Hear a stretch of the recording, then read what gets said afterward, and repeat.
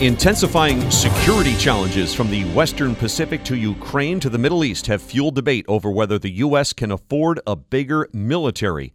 In fact, the more pressing question is whether it can build one when its principal adversary possesses vast industrial capacity. It's a column by Greg Ip, chief economics commentator at the Wall Street Journal. Greg, what did you look at?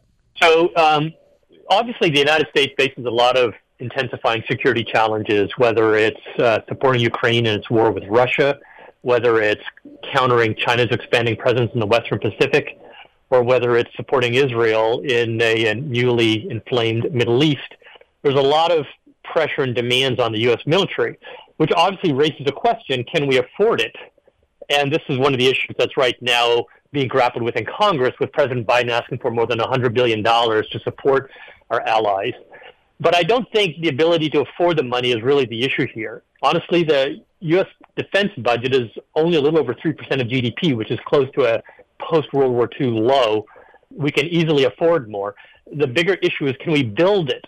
And what we've learned since we've seen this huge demand on munitions and weapon systems since the Russian invasion of Ukraine is that we really struggle as our defense industrial base struggles to expand production of some vital things. You know, just to give you one example, in 2022, Biden and Lockheed Martin said that we would double the production of Javelin anti-tank missiles by 2024. Turns out that won't come until 2026. The U.S. signed a pact with Australia and the U.K. to share nuclear submarine technology. And before Australia will be able to build those subs, the U.S. agreed to sell them several Virginia-class attack submarines of our own. But we're only building a little over one of those submarines per year ourselves, and the Navy worries that if we sell some of them to Australia, we won't have enough for our own needs.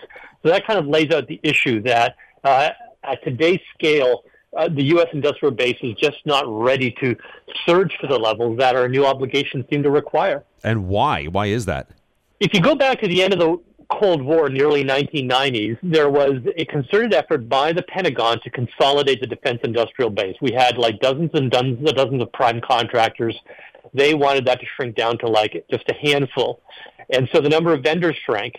And since we weren't building as many weapon systems, the number of facilities, the number of workers and all that, that also shrank fairly dramatically.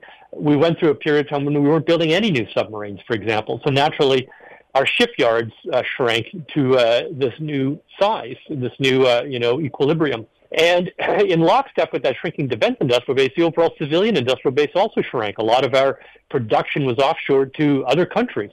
Shipping is a particular example where, for example, Japan and South Korea were once the largest shipbuilders, and now that's China. And so even though we've protected U.S. shipbuilding for a century with the Jones Act, we really don't have the ability to build large ships in any kind of quantity. So you have both a policy decision to consolidate the defense industrial base, make it leaner and more just in time, and the broader background of the U.S. becoming a less robust manufacturing power. Wow. We're speaking with Greg Ip, chief economics commentator at the Wall Street Journal. His story is called "The U.S. Can Afford a Bigger Military.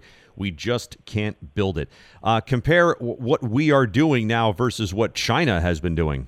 Well, China, of course, as everybody knows, is the factory full over the world. And it turns out that if you're able to produce lots of civilian products, whether it's, COVID tests, for example, or earth-moving equipment or computers, you can also produce a lot of weapons fairly quickly.